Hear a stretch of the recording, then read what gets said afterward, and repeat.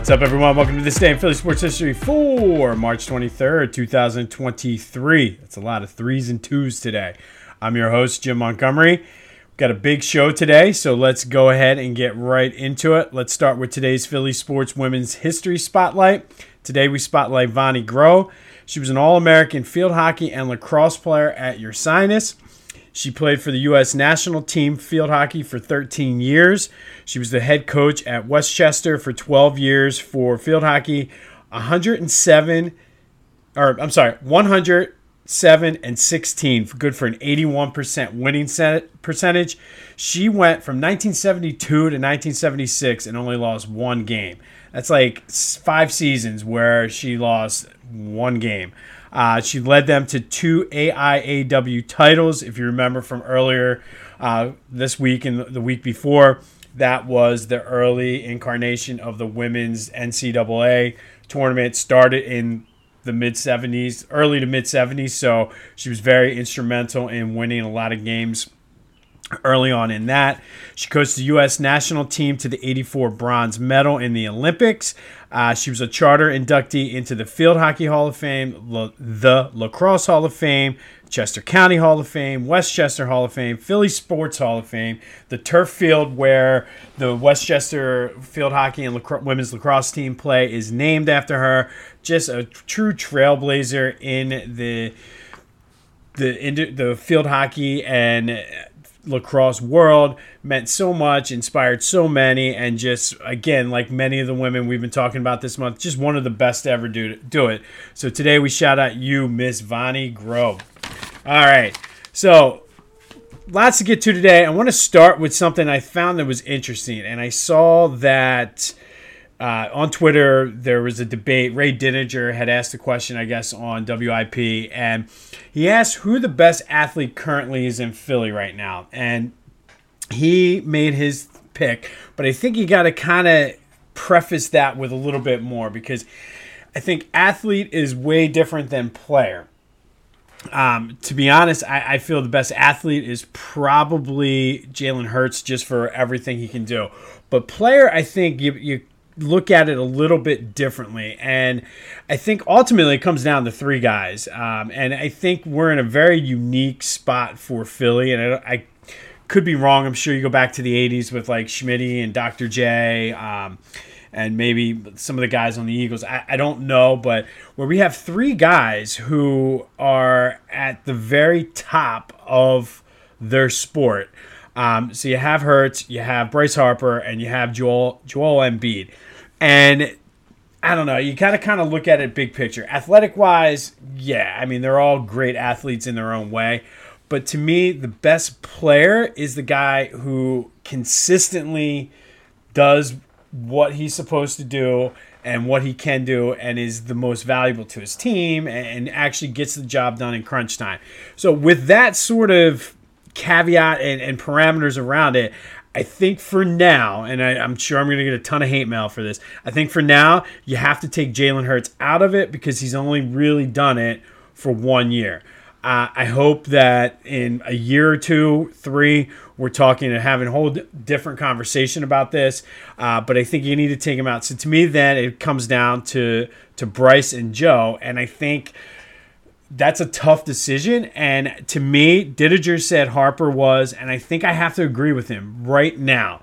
And in 2 months after this playoff runs, 3 months when this playoff run is over for the Sixers, I might change my mind. But I think for right now, just because he's won an MVP in Philly, he was just they don't go on that World Series run last year, obviously without him. Just the clutchness of his hits in the playoffs, and we haven't quite seen that from Joe. If Joe gets out of the second round, takes them to the Eastern Conference Finals, possibly even knocks off Boston or Milwaukee and gets to the finals, I think we're having a different conversation. But it's just an interesting thing because you could make the argument for all 3 of them. And I wouldn't disagree with you or say you're crazy. But tell me what you think. Leave me a comment, message, whatever. Who is the best athlete/player right now in Philadelphia? And maybe it's the guy that maybe it's not one of those 3 guys, but let me know. It's definitely interesting fodder and just something that we could spark some debates about. All right, Back to the Future. I'm going to be recording tonight. Going to do the Phillies preview.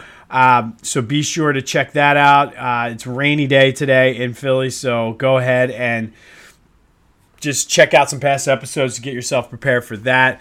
I am eventually going to be tweaking some things with Back to the Future, but for now, be sure to check that out. Probably later this evening, I'll have it posted. Speaking of the Phillies, quick update. Bad news on the Ranger Suarez front. His arm's now hurting, and luckily they have some depth in their starting rotation, but hopefully this is nothing serious. But I think personally it's a reason for concern, especially after making that deep run and knowing that he played such an instrumental role in that. So it's something worth monitoring. Not good when he is our fourth starter right now, but to me that was, and we'll talk more about it tonight, but to me that was one of the strengths of this team going into the season. So definitely worth monitoring. They start in exactly a week. This time next week we'll be gearing up for Phillies opening day. Sixers update. They won last night 116-91 over the Bulls. Just a dominant effort from start to finish. They jumped out to a 17-0 lead. I think at one point it was 29-1 or 27-1. They kind of coasted. There was no Joe in the second half. Originally, on the TV report, they said that it was just because of the scoring, almost like a load management type thing. There was some calf soreness. And again, it's late in the season. I have a feeling had it been a closer game or a more meaningful game, he would have played. Definitely worth keeping an eye on, but I think it was more just kind of a load management type thing. They came back, avenged the loss from the other night, and did so in dominating fashion. Big game coming up this weekend. I think either tomorrow or Saturday against the Warriors. So they're going on a nice little. Hopefully they complete this road trip similar to the last one. Going to stick with the Sixers today, and this is one of the most bizarre and interesting and just like crazy things that I don't necessarily think we would see that much today. But on this day, March 23rd, 1979, the Sixers and Nets played somewhat of a doubleheader.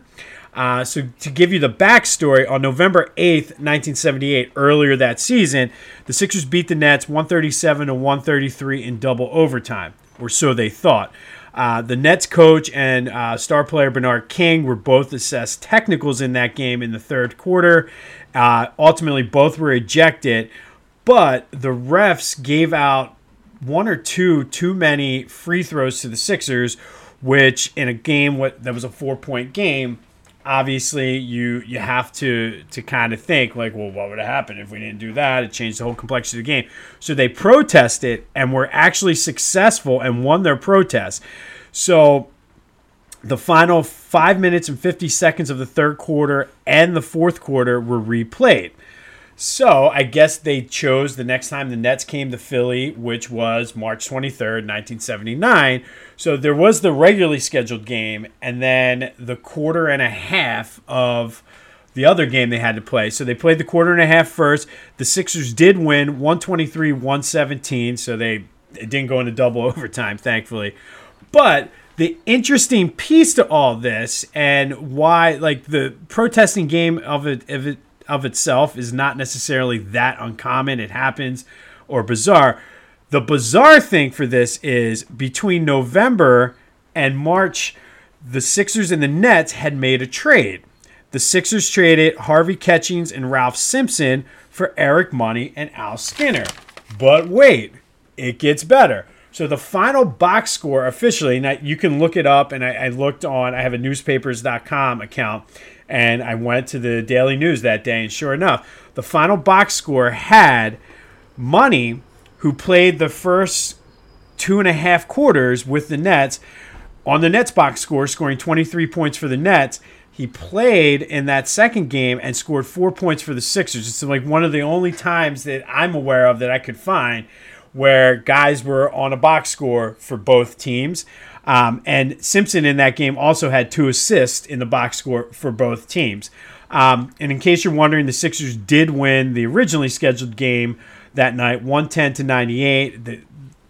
I read some of the interviews with the players afterwards. Doc was just exhausted because essentially they played a double overtime game, or actually probably more than a double overtime game considering the quarter's 12 minutes. So just an interesting thing. And then another little tidbit to make things worse for the Nets, the Sixers swept them in the first round of the playoffs that year. So on this day, back in 1979, the Sixers and Nets played a quasi-doubleheader where they finished the last quarter and a half of a successful protest game and then their regularly scheduled game. But the big story is Eric Money for the Sixers being in the box score, scoring points for both teams in the same game. So kind of an interesting tidbit there. But all right, go have yourselves a Thursday. It's rainy. Be sure to let me know what you think about who the best player right now is in Philadelphia. I mean, like I said, is there an era that I'm missing that maybe there is a time when they had 3 guys at the very top of their respective sports? But for my money right now, this minute, March 23rd at 7:27 a.m., I have to go with Bryce Harper. Ask me again in 2 months, I'll probably, hopefully, be going for Joel Embiid. But let me know what you think. Have yourselves a Thursday. This has been This Day in Philly Sports History. I'm Jim Montgomery, and until next time, I'll see you when I see you.